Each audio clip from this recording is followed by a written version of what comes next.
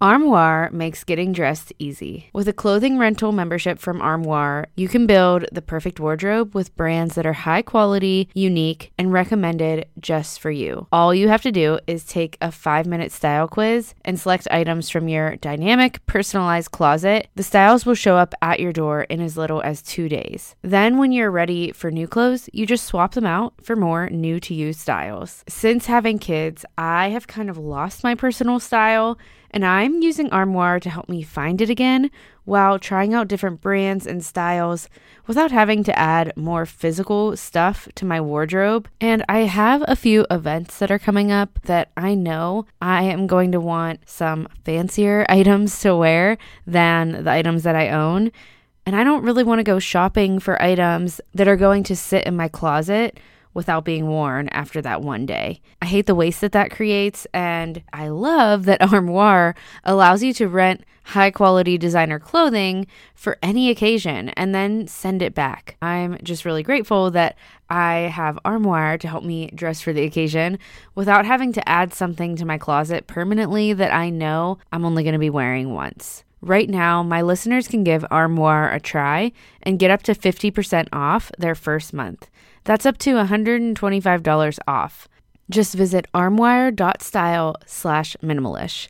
That's armoire.style, ARMOIRE.style/minimalish to get up to 50% off your first month and never worry about what to wear again. Try Armoire today.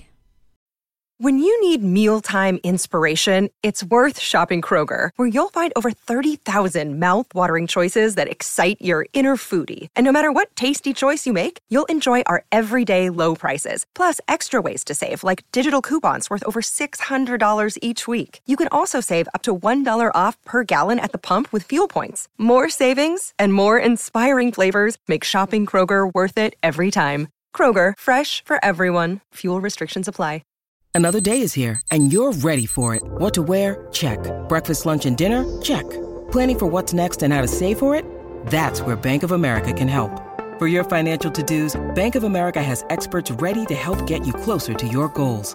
Get started at one of our local financial centers or 24/7 in our mobile banking app. Find a location near you at bankofamerica.com/talktous. What would you like the power to do? Mobile banking requires downloading the app and is only available for select devices. Message and data rates may apply. Bank of America N.A., member FDIC.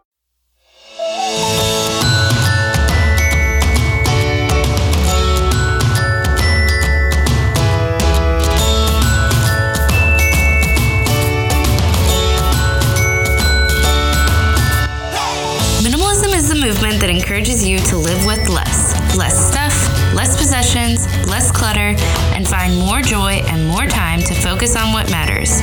So, what is minimalish? It's the grace-filled way of doing the same thing. Sustainable, realistic minimalism that actually makes sense for your life. The Minimalish Podcast is here to help you make life lighter, realistically. I'm your host, Desiree, and my passion is to help you create room for what matters to you by cutting the clutter and excess stuff in your home and your life. It's not just about decluttering and having a tidy home, but about how having less stuff will give you more time and more space to focus on creating the life you actually want to live.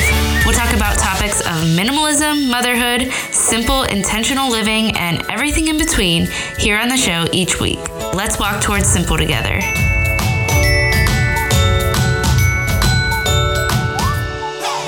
Hi friend, welcome to Minimalish. And today I am talking with my friend Rachel Rainbolt, and I cannot wait to share this conversation with you. Today we're talking all about gentle parenting, natural homeschooling, and family adventure. I can't wait to share Rachel's perspective with you, and I think you're going to love this episode. Before we get started, let me share with you a word from a listener today. I am so grateful every time you leave a rating or review on the podcast. This is where I just give your voice some space on the show as a way to say thank you for continuing to listen and share. Today I have a review from Allison Spires, and she says, "What I love about the podcast is how relatable Desiree is. She invites everyone in with realistic ideas for how to live a minimalish lifestyle. She also focuses on the reasons for reducing one's clutter and the reasons for living with less. I love this balance of relatability and authenticity with practical and thoughtful ideas for how to truly have time for what matters in life. Thank you so much, Allison. Thank you for any time you share the show with a friend. This is helping get the word out about the show, and it's helping encourage other moms to live with less and simplify. Minimalish is becoming exactly what I wanted it to be, and that is like a community effort. And I just love the community that is being built through this space. If you're not on our Facebook group, you need to be. You should see the conversations happening and the questions being asked and the encouragement on there. And I just am like, my heart is full every time I spend time there and read through your comments and messages to one another. So head over to facebook.com/groups/Minimalish podcast and join the Minimalish Mamas Facebook group, because you are going to just be so encouraged by the other women in this community there. All right, let's get to this episode, and I want to talk to you a little bit about who Rachel is before we get started. Rachel Rainbolt is the mom behind the Sage Family Podcast. So she's another podcaster, and you need to check out the Sage Family Podcast. She's a parenting coach, a writer, a podcaster, and an advocate around natural homeschooling, gentle parenting, family adventure, and simple living. She describes herself as a Pacific Northwest adventurer living wild and free in connection with her husband and 3 children, while she balances her nutritious morning smoothies with ample chocolate chip cookies in their fixer-upper on the Sound. Her mission is to guide and empower families through sleep, parenting, and homeschooling to a lifestyle in which everyone is rested, honored, learning, and thriving in connection. I just think that's such a beautiful mission, and I feel like I've learned so much from her through this conversation, and I really think you'll feel the same way. The topics that we approach in today's episode are topics I just haven't really talked much about on the podcast because I just don't have expertise in them. And especially when we talk about homeschooling, I simply don't have much experience in that. However, I have been personally curious about the option of homeschooling for several reasons, some of which you'll hear in this episode. We also talk about the benefits of minimalism and simplicity and gentle parenting. And the part where we talk about gentle parenting really feels like a coaching session.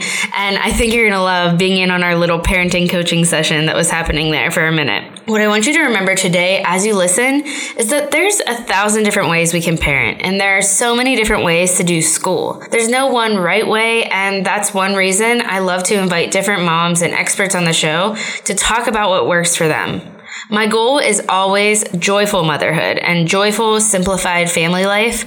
So I love to share perspectives with you that I believe fall in line with that, and Rachel's perspective certainly does. Rachel and her family do things really differently than the mainstream when it comes to schooling, and she walks us through that a little bit and her reasoning behind it. We talk about the problems in the public school system and the institution of school as it is right now, and I want you to know that this isn't a judgment on anyone who chooses to send their child to public school or anyone that works in a public school.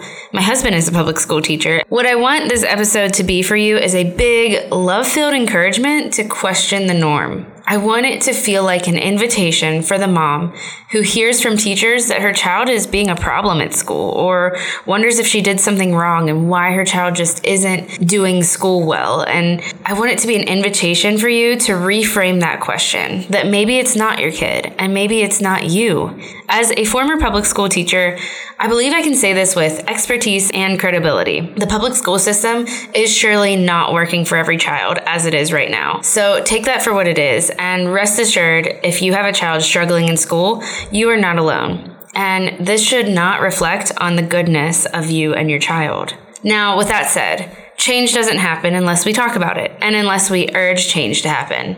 Though there are several options for ways to do school, some of us may need to rely on public schools as the main way to educate our child. Or maybe that's just what we want to rely on. So let's keep talking about this. Let's keep talking about the change that we'd like to see in our school systems. Let's get involved in our schools. I've seen that schools, at least the ones I've been in as a teacher, are leaning slowly but surely to a more student-centered, creative approach. We may have a long way to go to get there or to change an entire institution that has been in place for almost 2 centuries, but small change is still change. So with all that said, there's just so much goodness in this episode. I think you're going to love when Rachel talks about implementing adventure into family life and how we can do the same. I love, love, love her emphasis on family connectedness and joyful family life. And I just know that you'll love hearing about how her family does life together. So let's dive into this conversation. Hi, Rachel. Rachel, thanks so much for being on the show today. I'm so excited to chat with you about all that you do and all that you're about. But before we dive into that, go ahead and tell our listeners a little bit about who you are and what you do in case they don't know already. Well, thanks for having me, Desiree. I am excited to be here. Okay, a little bit about me. I have 3 kids. They are 13, 10, and 7. And we live up in the Pacific Northwest. And let's see a little bit about what I do. So I am the woman behind Sage Parenting. I have the Sage Family Podcast.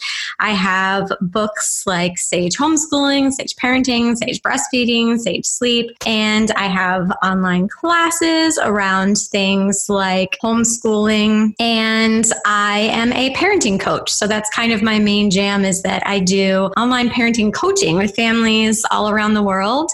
And that's basically our life in a nutshell. I love the kind of aspects that you're all about, and that you talk about homeschooling and gentle parenting. I was looking into all of your courses the other day just to get a better feel for what you do. And you have so many different helpful classes, and I can't wait. I do want to homeschool. At this point, I'm still making decisions on that. I only have a 19-month-old, but that's something that I'm interested in, I should say. So I can't wait to just keep learning from you with all of that. You. Yeah. So like I said, I love the things that you focus on. And I'd love to hear a little bit more about Sage Parenting. You talked about kind of like what you do with it, but what's your mission behind everything you do there?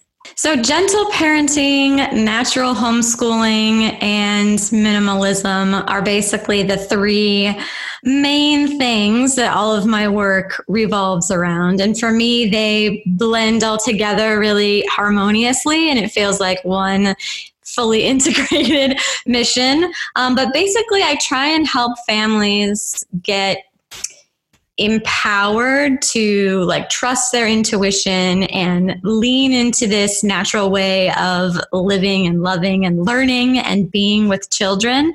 A lot of people, when they have kids, they sort of hear this voice and feel this pull to parent in a certain way. They see how their children learn to talk and learn to walk, and they want to continue that. But a lot of times they're not quite sure how, especially in our mainstream society today, that narrative is really loud, steering people the other direction. So I just try and kind of lay out a path that other people can walk if they feel called to go in that direction. Yeah, and I love that. And I really want to focus on talking about kind of your thoughts around homeschooling and gentle parenting and kind of what led you towards that. But first, since I also focus on minimalism on this podcast, I'd love to hear a little bit about your minimalism journey. How did you and your family become minimalists? I wish I had some really profound moment of conversion, but really I think that I have always just kind of been, I don't know if wired that way is the right word, but I've always in a space that is simple and functional and has the things that really bring me joy. Even as a child, I would feel so peaceful and calm. And if the room had a lot of clutter in it or a lot of things were out of place, I would feel really stressed out and anxious. And so I've always kind of been aware of that. My father, I would say, is a minimalist, though that word has never been a part of his lexicon.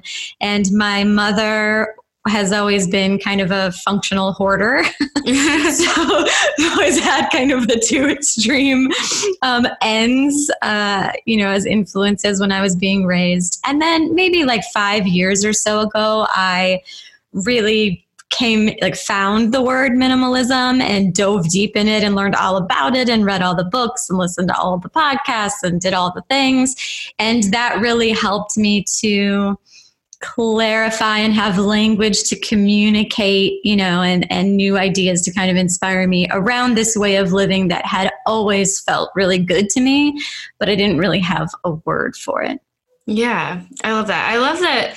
I've talked to a lot of different women about minimalism, and it's interesting how like some of us really are just wired that way. Then there's like, for me, I've always thought I was okay living in clutter, and I've kind of been a messy person.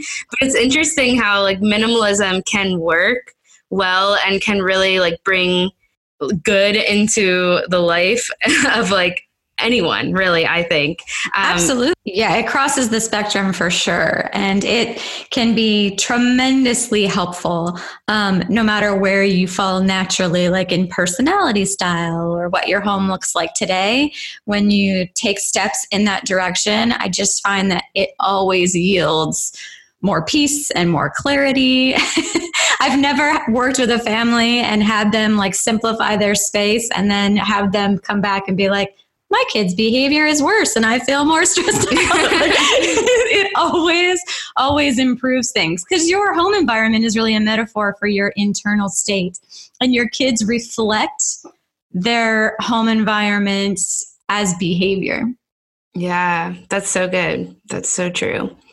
Okay, I love that. So I'd love to hear about what gentle parenting means to you. When I first heard that that phrase, I was like, oh, that sounds so nice. I just love the way that even feels, just saying it. Like it makes sense to me. But what does it mean to you?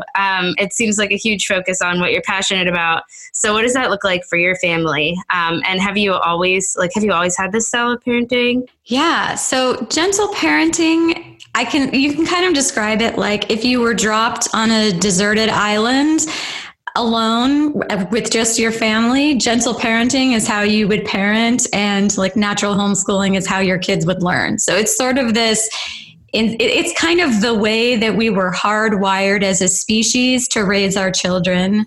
And then the same with the homeschooling piece. It's kind of how we were hardwired through millions of years of evolution to learn. So gentle parenting is kind of intuitive. Some people use like attachment parenting in the early years or respectful parenting as kids get older. It basically means treating your children like human beings, focusing on connection.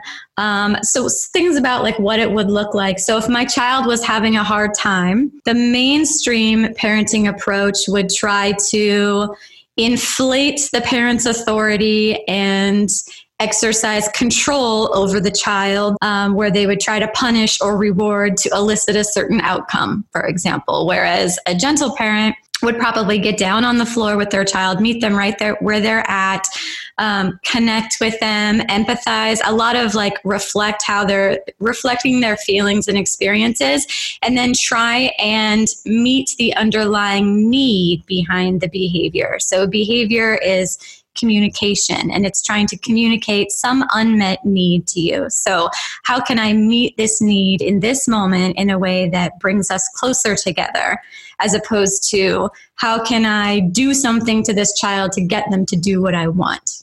That's so good, because our culture really, like, I have felt the pressure as a new mom when I'm, anywhere. If my child is having a tantrum, or if she's just not acting, I put quotes around like the perfect way a child is supposed to act, even though she's literally a toddler and doesn't even know what that means. I feel this pressure that I'm like, where is this coming from and why? Fear of judgment for sure motivates a lot of this. But I've actually found that what elicits the most unsolicited advice and judgment, particularly out in public, is not a child's behavior or even a parenting choice, but a parent appearing to be in distress. So if you as a parent, if your child is throwing a tantrum in the middle of the grocery store and you become really concerned and upset and angry or confused or lost or whatever, lots of other strangers with good intentions will try to step in, and sometimes that looks like glaring or telling you really need to spank that child or whatever, because they're uncomfortable with your distress. But if my child were to throw a tantrum in the grocery store, I would just push the cart to the side of the aisle, sit down on the floor beside them, offer a hug, tell them I I see that they're really frustrated in this moment, and it looks like they really wanted to climb that shelf and it didn't look stable. So I said we had to keep our feet on the ground. And I know that looked really fun to you. And I'm just really calm, and I'll ask, like, do you want a hug? Do you want to sit in my lap while you tell me about it? And if I am calm in those moments, all of the people around me, they give me a smile. It really is based on, like, if you are confident and content in your parenting choices, that emanates from you into your child. So then they feel calm and content and connected with you. But then also to the strangers around you, they feel like, oh, she's doing this right. She's doing what works really well for her family. Yeah, I love that. That's so true. There's so much that, like, we have to let go of as moms, especially in the early years. Like, I'm in, like, really early motherhood. I've had to really let go of that. Okay, I don't need to worry about what other people think of me, and make those, do what's right, do what works for you and your kids. Yeah. And it creates this spiral where, like, if your child throws a tantrum, then that's just an example. I don't even like that word, but let's just say your child throws a tantrum in public, like, rather than focusing on your child, you're focusing on all of the other strangers around you, on this perceived judgment that's probably not even happening. But because you're focusing on that, like, your heart rate spikes up and your cortisol gets dumped. And then that creates more stress in your child because they mirror our emotional state. So then their volume gets louder and their stress gets higher and their cortisol levels raise. And then that tends to cause you to rise up to try to control the situation more, which causes them to rise up and reclaim more of their. It's just this, like, cycle of doom. Yeah. Whereas if you can stop and just be the state you want to see in your child, I mean, it's magic making. Yeah, that's awesome. That's beautiful. So with that, like, with this kind of style of parenting, that's just maybe like this natural state, if there wasn't any judgment, and if there wasn't any of our, culture influence, was this something that you knew, like, square one, this is the approach you wanted to go for with parenting? Or was it something that, like, you kind of fell into in some way?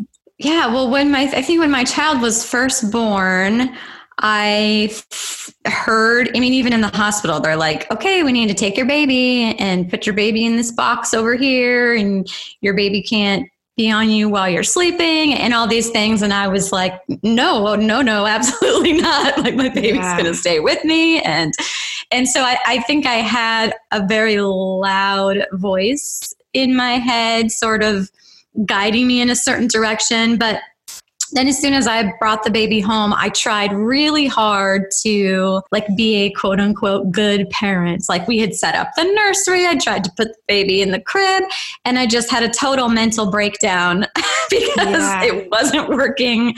All of those things, that I imagined and envisioned about what a perfect baby would be like and what a perfect mom would be like none of that was working for us. And then there was this moment where my baby was crying in the crib, and I was clinging to the monitor in the other room, just bawling. And my husband was like, if the baby wants to be with you and you want to be with the baby, why are you doing this?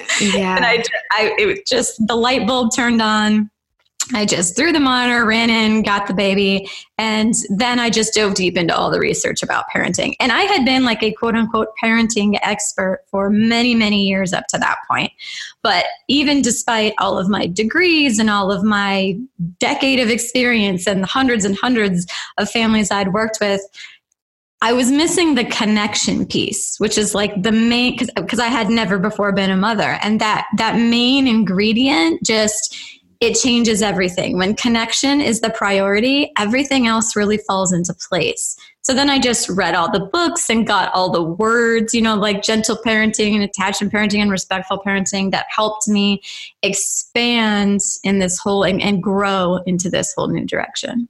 Yeah, that's really cool. And I love that it's just something that you really started learning about just by what your instincts were as a mom. So let's talk about homeschooling. And I want to know kind of but what went into making that choice for your family, and how and when did you become so passionate about this? And like specifically, natural homeschooling. I want to talk about that a little bit too. So tell me all the things. Well, when my firstborn was like, quote unquote, school age, it was time to start kindergarten. Everything about it felt wrong to me. Like, this kid's been with me 24 hours a day and learning like voraciously and passionately for all of these years up to this point. And now I'm supposed to hand this kid over to a total stranger. I've never even left my kid with a babysitter we didn't know. Like, I'm supposed to leave them with total strangers in this massive industrial complex of kids we don't know. Everything about it felt wrong. Like, my kid's supposed to sit quiet and still in a chair for like 6 hours. I mean, the kid's never done anything like that. But I told myself, like, this is what everyone does. Like, and side note, like, anytime you hear yourself using that rationalization for a parenting choice, like, all the warning sirens should go off. Like, that is not a good reason to do something because everyone else is doing it. But I didn't know there was another option. Like, at the time, my oldest is 13. So homeschooling, like, I didn't know anything about it. I didn't know anyone who homeschooled. My vision of homeschooling was kind of like the Duggars, like, and I knew that wasn't us. So I didn't really know that was a viable option. I didn't know that that there were other paths to walk. So I researched everything I could within the school option and made a choice and put our kid in school. And all of the things that I assumed, sort of all of my fears came to fruition in the sense that I figured I didn't see a way for it to work for my kid, but I figured it must just work out, because everyone does it. Like, all of these things that don't make sense to me, they must make sense once you're on the other side and you're in it. And they did not make sense. It didn't work very well for my kid. My kid, who had been so lively and passionate and just wanted to learn all the things. My firstborn was reading at 4 just because they loved books. And then as soon as they got into the school system, that light was just slowly going out. Our whole lives became about the school, like schedules and obligations, and we were all pretty miserable. And then one day, I don't even remember the specific thing. My kid was upset about something, and I just said, like, do you want to just not go back? What if we just don't go back? And my kid was like, please don't make me go back. And at that point, my firstborn was in 2nd grade. So we really gave it the old college try, kindergarten, 1st grade, and half of 2nd grade. And then I pulled my kid out. We started just homeschooling through the district. They had a homeschool program where they were doing the exact same work just with you. And then we would meet with the teacher once a week. And so we literally took this child's exact same work and we did it at home. And it took us 3 hours to do a week's worth of work. So the first thing I was thinking is oh my God, why is my kid locked in this facility for 6 hours a day, 5 days a week? That's 30 hours a week when we can do all of this work in 3 hours. So that was my first big light bulb moment. And then we started getting back out into the world and going on nature hikes and spending time with other homeschoolers and living life out in the real world and having these enriching experiences. And my kids' light just turned back on and they just became really passionate again and wanted to learn all the things. And now we had the time to learn all the things. And it just really solidified that first year of transition. I just learned so much, mostly from my child, but then also, of course, diving deep and reading all of the books and combing through all of the research. And then as time has gone on, we're now what most people would call unschoolers for the most part. And like I said, that's kind of just, if you were dropped on a deserted island, how would your kid learn? That's basically what we do. So it's self-directed learning. They find things they're passionate about and they learn a lot through living life and following those passions. Yeah. I love that. And I love that you were like in these, you gave it a try. And in these few years, you just realized like, this is really not working for my kid. If you are a writer or you enjoy writing and you want to be able to call yourself a writer, and maybe one day you want to write a book or you just want to start a blog or something like that, I just want to tell you about something that I've been doing over the past month. And that is I've been a part of a group called Hope Writers. This is a membership group that is all about supporting writers, and I want to tell you about something they're offering right now, and it's available to non-members, which they don't ever do this, but they're making some of their courses available to non-members in a summer writing bundle. So the summer writing bundle includes their course, The Perfect Writing Day, which will help you learn a writing routine that works no matter how much or how little time that you have. They'll be including their course, 90-Day Direction, which is going to help you learn the basic components that you need to take the next step in your writing. And they're also going to be including interviews with 3 top agents, sharing their secrets to help you craft your proposal, land an agent, and get a publisher's attention, and an editor bundle, learning what editors look for in a book, what to do if you have a small platform, how to write without becoming overwhelmed by the publishing business. You can get access to all of these in the Summer Writers Bundle, and if you want to check out more about it, go to DesireeEndries.com/writer. That's DesireeEndries.com/writer. And there's also a link to this in the show notes. I really have loved being a part of Hope Writers. I found so much value in it. If you consider yourself a writer or you want to be able to consider yourself a writer, this is for you, friend. So check it out, and let's get back to today's episode. I was a teacher in a public school for 4 years. So I have like, when I talk about homeschooling, it's funny because my husband's a teacher. He's a phys ed teacher, and so he gets to do the fun stuff. But I was a teacher in a middle school, so it's a little bit of a different perspective. But still, I saw that there's just so much distraction that goes on in a classroom, and not that school is bad, but it's just that it doesn't work for every kid. And if there is this opportunity and this desire to go a different direction, like I think the problem in what I've seen when I've even talked about homeschooling with other people, and my child, like I said, is 19 months old. So it's not like a real thing we're even talking about yet. But when I even talk about it, what I see is that even today when homeschooling has, gotten a little bit more like, more people are talking about it, more people are doing it. It's not that school is bad, but it's such the standard thing that you're supposed to do, send your kid to school, that people think that homeschooling is just this, that maybe homeschooling is bad, or that it's not even a viable option when the school system is just doing things one way, and that just doesn't work for every kid. So I just love that perspective and how you saw what it looked like for your family, and kind of just like, did what worked for you. Yeah. And I think like when I really started learning more about it and going through like the history of the, educational industrial complex came about like during the Industrial Revolution, and you like read these passages from the founding fathers of compulsory education in our country, and you sort of really dive into the history of it and all of the structure that lies beneath the surface. It really doesn't service very efficiently the goals that we have for a grown human in our society today. So it was designed around the Industrial Revolution, to kind of raise like factory workers, like with the bells, and everybody sits and they move from one room to the next at the same time, and you do what you're told, and they give you the material to complete, you complete it, you move on to the next assignment.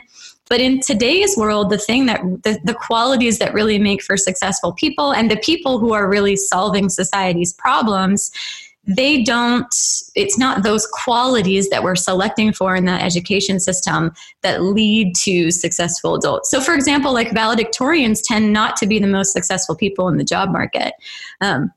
Because again, like those skills that school is selecting for, if you think of school as like a a population, you know, and there are qualities that are selected for.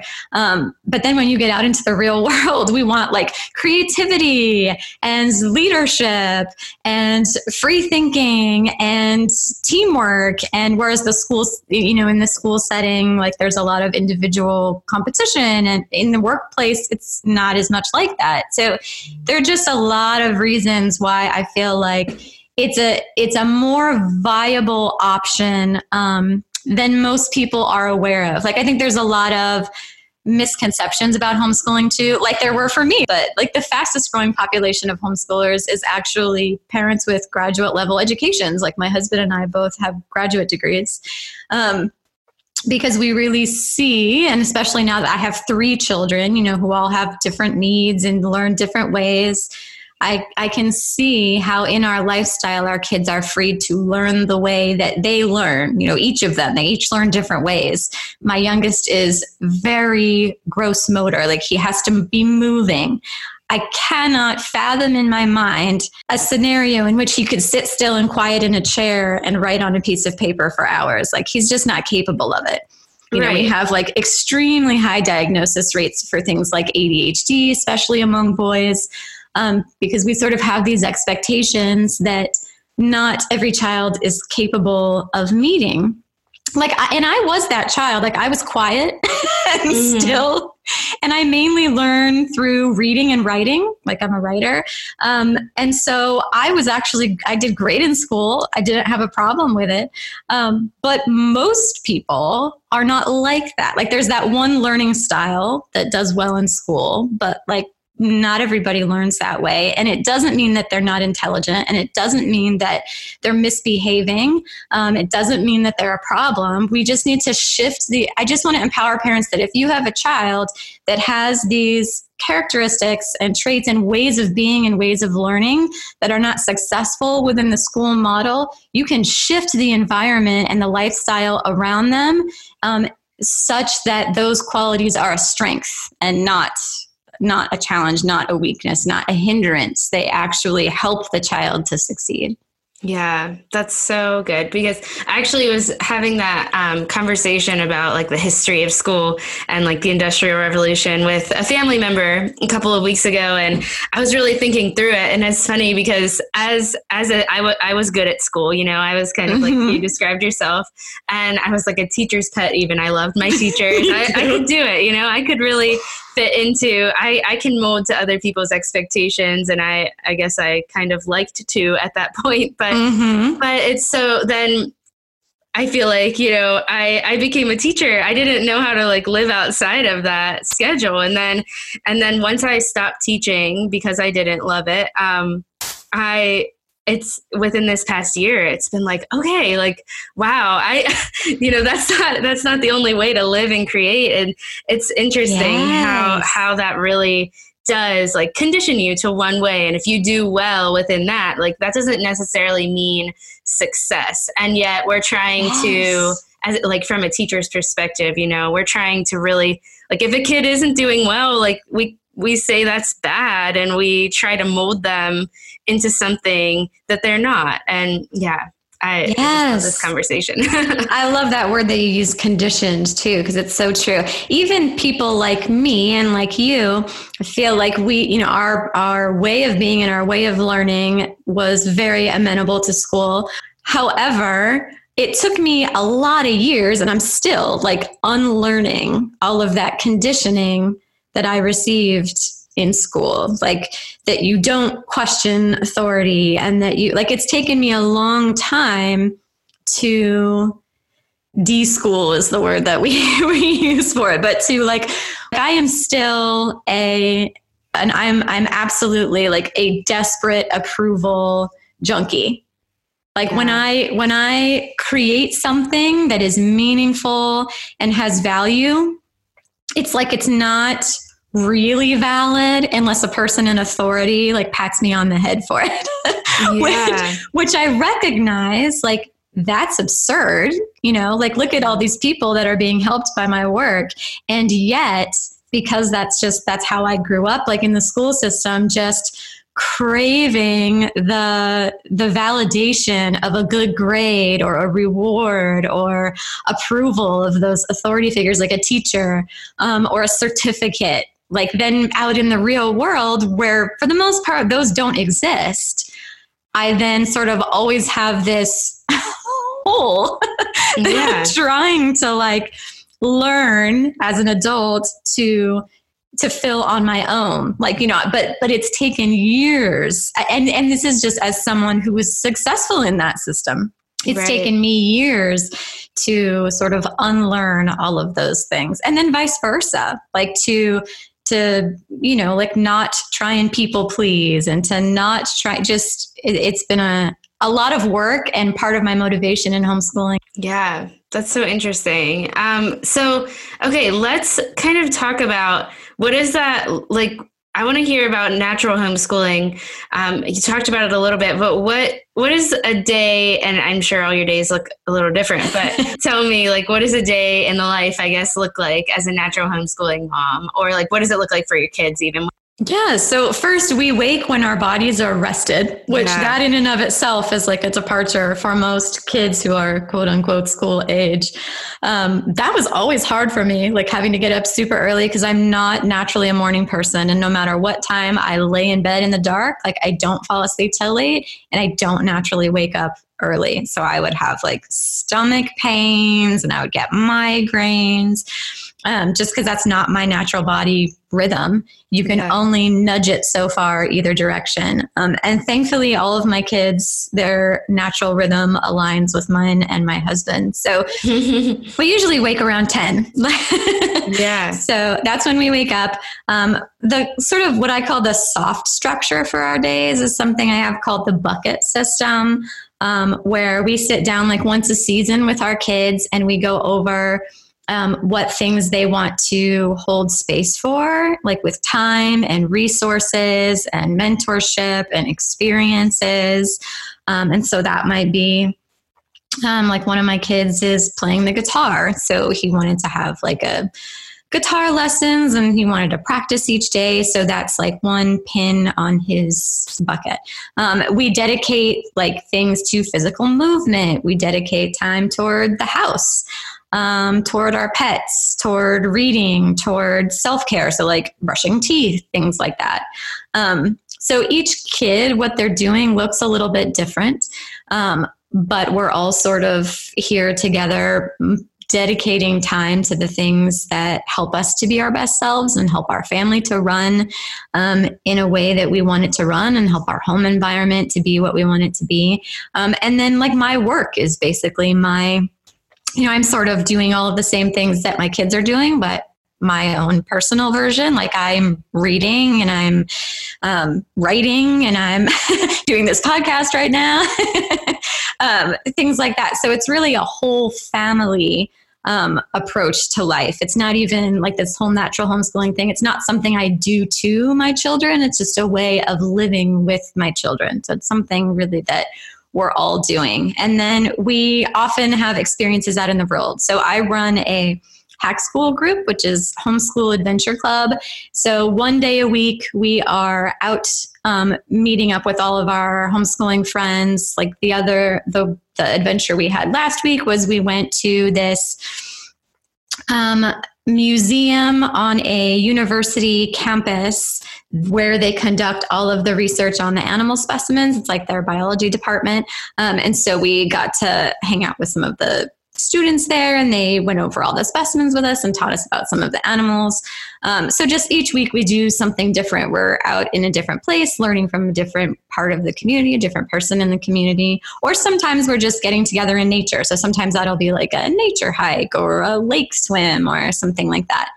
So at least one day we are doing a hack school event. And then one of our days are classes.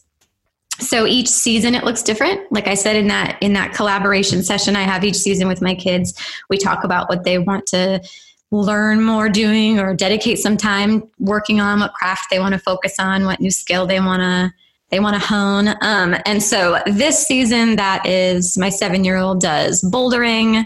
My 10-year-old right now is doing hip hop and my 13-year-old is taking voice lessons. So one day a week we're traveling around doing those different classes. And then we try to space our week out so that we have an out in the world day followed by 2 home days. That seems to be about our rhythm where we all function best. So we'll go out and have this amazing experience and be exposed to all these new ideas and have fun, like be super extroverted. And then for 2 days, my kids will kind of quietly digest and integrate and accommodate all of the new things that they've learned. You know, if we go and we learn all about animals, and they'll come home and they'll watch videos about them and pick some of the books off of our shelves that are about those animals, and they'll play with each other with those animals. They'll build those habitats in their Minecraft worlds, whatever it is. That rhythm tends to work really well for us, where we have some great experience, then they have 2 days to sort of digest it, and then we go out and have another fun experience. That's really cool. I love that, that rhythm, and it sounds like it really works for your family. And I love that you kind of are, how you said, you're not like, it's not something you're doing to them. Like homeschooling isn't something you're doing to them. It's like almost an experience you have as a family, like that you are working on, you know, your work too. And I'm sure that that's so beneficial for them, you know, be able to be working alongside of you. Yeah, it's not top down. So like we're like, when I'm writing, like we're all around the table together, and one of them might be doing Minecraft with some friends through the internet, and one of them might be writing a story, and one of them might be, you know, like we're sort of all in this together, like learning and growing and practicing and working on our crafts. And it just feels really natural for us. Yeah, that's great. Okay, so you talked a little bit about this, and I just want to hear about it a little bit more, because it's something you talk about on your podcast as well, is kind of the emphasis you put on adventure. And is adventure a part of like your family as a whole, or is it just part of your homeschooling? What does that look like? And why do you have this focus? Yeah, well, for us, I mean, there really is no distinction between like homeschooling and life. This is what living life looks like for us. And adventure is definitely a big part of it. I think part of why we really resonate with the word adventure and we really incorporate it so diligently is because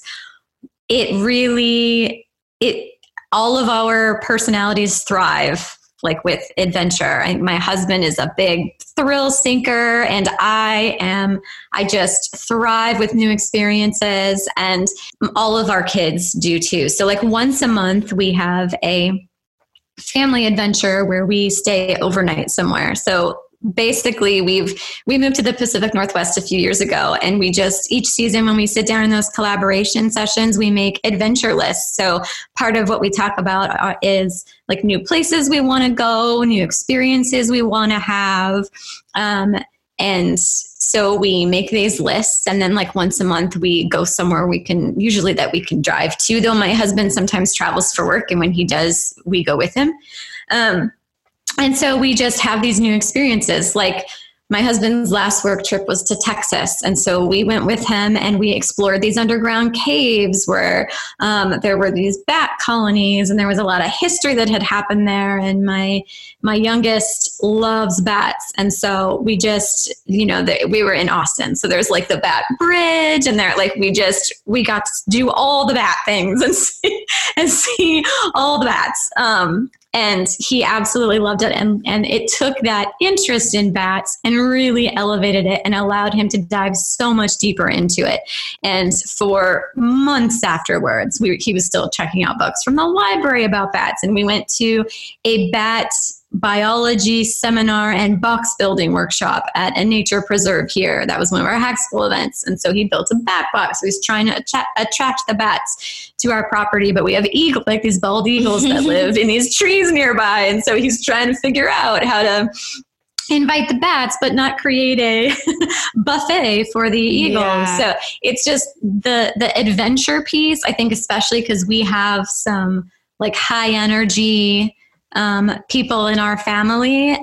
Adventure, it just keeps our life fun. It keeps it interesting. It keeps it exciting. And it sparks all kinds of new learning, things that we never would have been exposed to previously. When you just drive 6 hours in one direction, you get to meet new people who have new stories and see new nature and find new animals and plants. And you have this new experience that sparks all of these things that you wouldn't have had sparked had you not been exposed to them. Yeah, I love that. Adventure is just something that I feel like you can always learn from, and it always gives your family just more connection in general. I know that having kids will sometimes, cause people to stop adventuring, but yet it continues to give your kids connection and experiences as you continue. And that's kids of all age. I think especially when you are parenting within like a gentle parenting paradigm, kids can go anywhere and do anything. Like my kids always just napped on me in the carrier, like in my in the pouch, we would call it. And we would, we don't have strict meal times. Like we just have healthy portioned prepped food options available to them all the time. So they're flexible with their meal times. So I think this style of parenting and this style of learning, adventure goes really, really well with it. It's a really great complement. And adventure also has this great frame for hard life experiences. Like even if things don't go the way you expected, it's an adventure. Like adventure is really about like setting the intention. I think that's really what the bucket system is for us. We set like learning intentions and living intentions. And adventure, like if you set the intention of adventure, so the goal isn't like to get to this place at this time and complete this tour. Like the goal is just to have an adventure. And so we set the intention to move in a certain direction, but whatever happens, we're going to have an experience together and we're going to make memories and we're going to learn from it. Yeah, that's so good. Okay, so before we kind of wrap up this conversation, I have 2 questions that I like to ask every guest. First one is, what is something you're simplifying right now? Finances. I'm in the midst of a deep dive for all things money. I've been on this for, maybe like the last year, like reading all the books and talking to all the people and really diving deep about it, like debt-free living, FIRE. I'm a big fan of like financial independence, retire early, that whole movement. So I'm just reading all the things and doing all of the things. My mother recently passed away, and so I'm the executor of her estate. So that has been really occupying for the last few months a lot of my time and energy. Like I said, she was kind of a functional hoarder. So that has certainly re-solidified my commitment to minimalism. Yeah. But also it has, it's a lot of simplifying for sure. And there's a big financial component to that. So really finances are what I'm focused on simplifying right now. And in dealing with all of her estate and all of her accounts and everything, I think that's causing me to shift a lot of how we have our finances set up as well. So it's good. It's really good. And I'm learning so much and I'm feeling awesome about it. But that's like the deep dive that I'm on right now in what I'm simplifying. Yeah. And I'm so sorry about your mom. That's so hard. But, thank you for just like being transparent and sharing what you're learning from all of that as well. Thank you. Yeah. And okay, so the last question is just kind of a fun one. What is something that you can't stop talking about right now? It's something you're loving.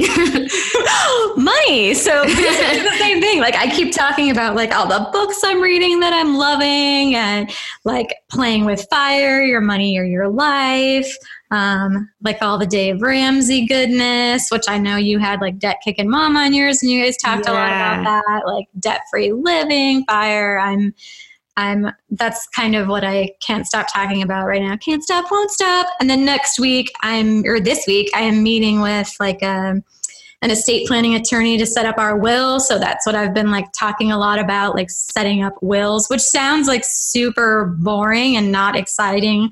But like especially for people who have children, like this experience really taught me a lot with my mother that like when you pass away, this is your last act of love for your children or not, like either give them a mess. And then the last feeling that they have from you is that, I mean, this sounds super harsh, but like that you didn't care enough about them to leave this legacy of like, of everything prepared and put together and simplified for them. Like hard emphasis on the minimalism and the simplifying. So it's like something that I'm really excited to have peace of mind around, that if I died in a car accident tomorrow, like I will be leaving my kids with this feeling that I am loving them and taking care of them, even through this transition of having to lose me.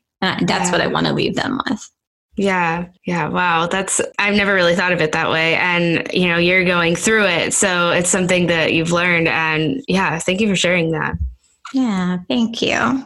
Thank you so much for this conversation. I feel like I could ask you a million more questions and I've learned so much from you already, but where can our listeners find you? Yeah. So sageparenting.com is my website. Head on over there. Right on the homepage, you can opt in and get like 12 steps to keep calm, cool, and connected. And then that will just kind of sync you in to get emails that I send out.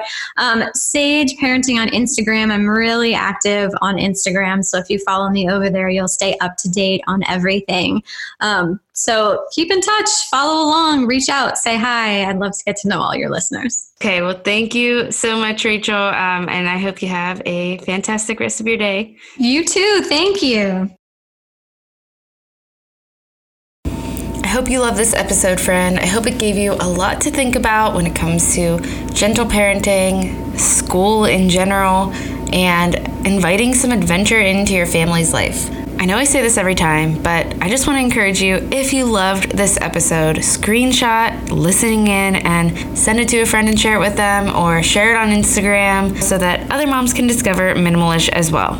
I know that this conversation was one that I just learned so much from, and the takeaways that I had from this conversation really stay with me, especially when I'm experiencing, tougher times with my toddler. Make sure you head over to the Sage Family Podcast and give it a listen, and head to Sage Parenting on Instagram. You are going to love following along with Rachel.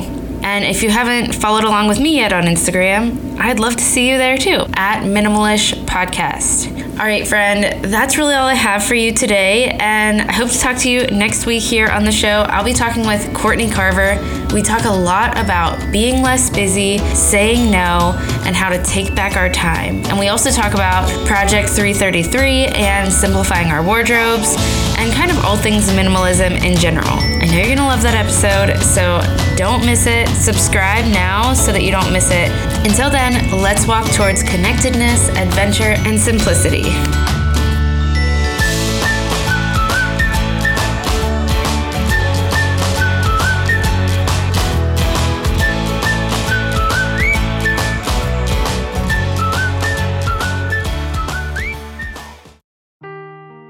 Seeking the truth never gets old. Introducing June's Journey, the free-to-play mobile game that will immerse you in a thrilling murder mystery. Join June Parker as she uncovers hidden objects and clues to solve her sister's death in a beautifully illustrated world set in the Roaring '20s. With new chapters added every week, the excitement never ends. Download June's Journey now on your Android or iOS device, or play on PC through Facebook Games.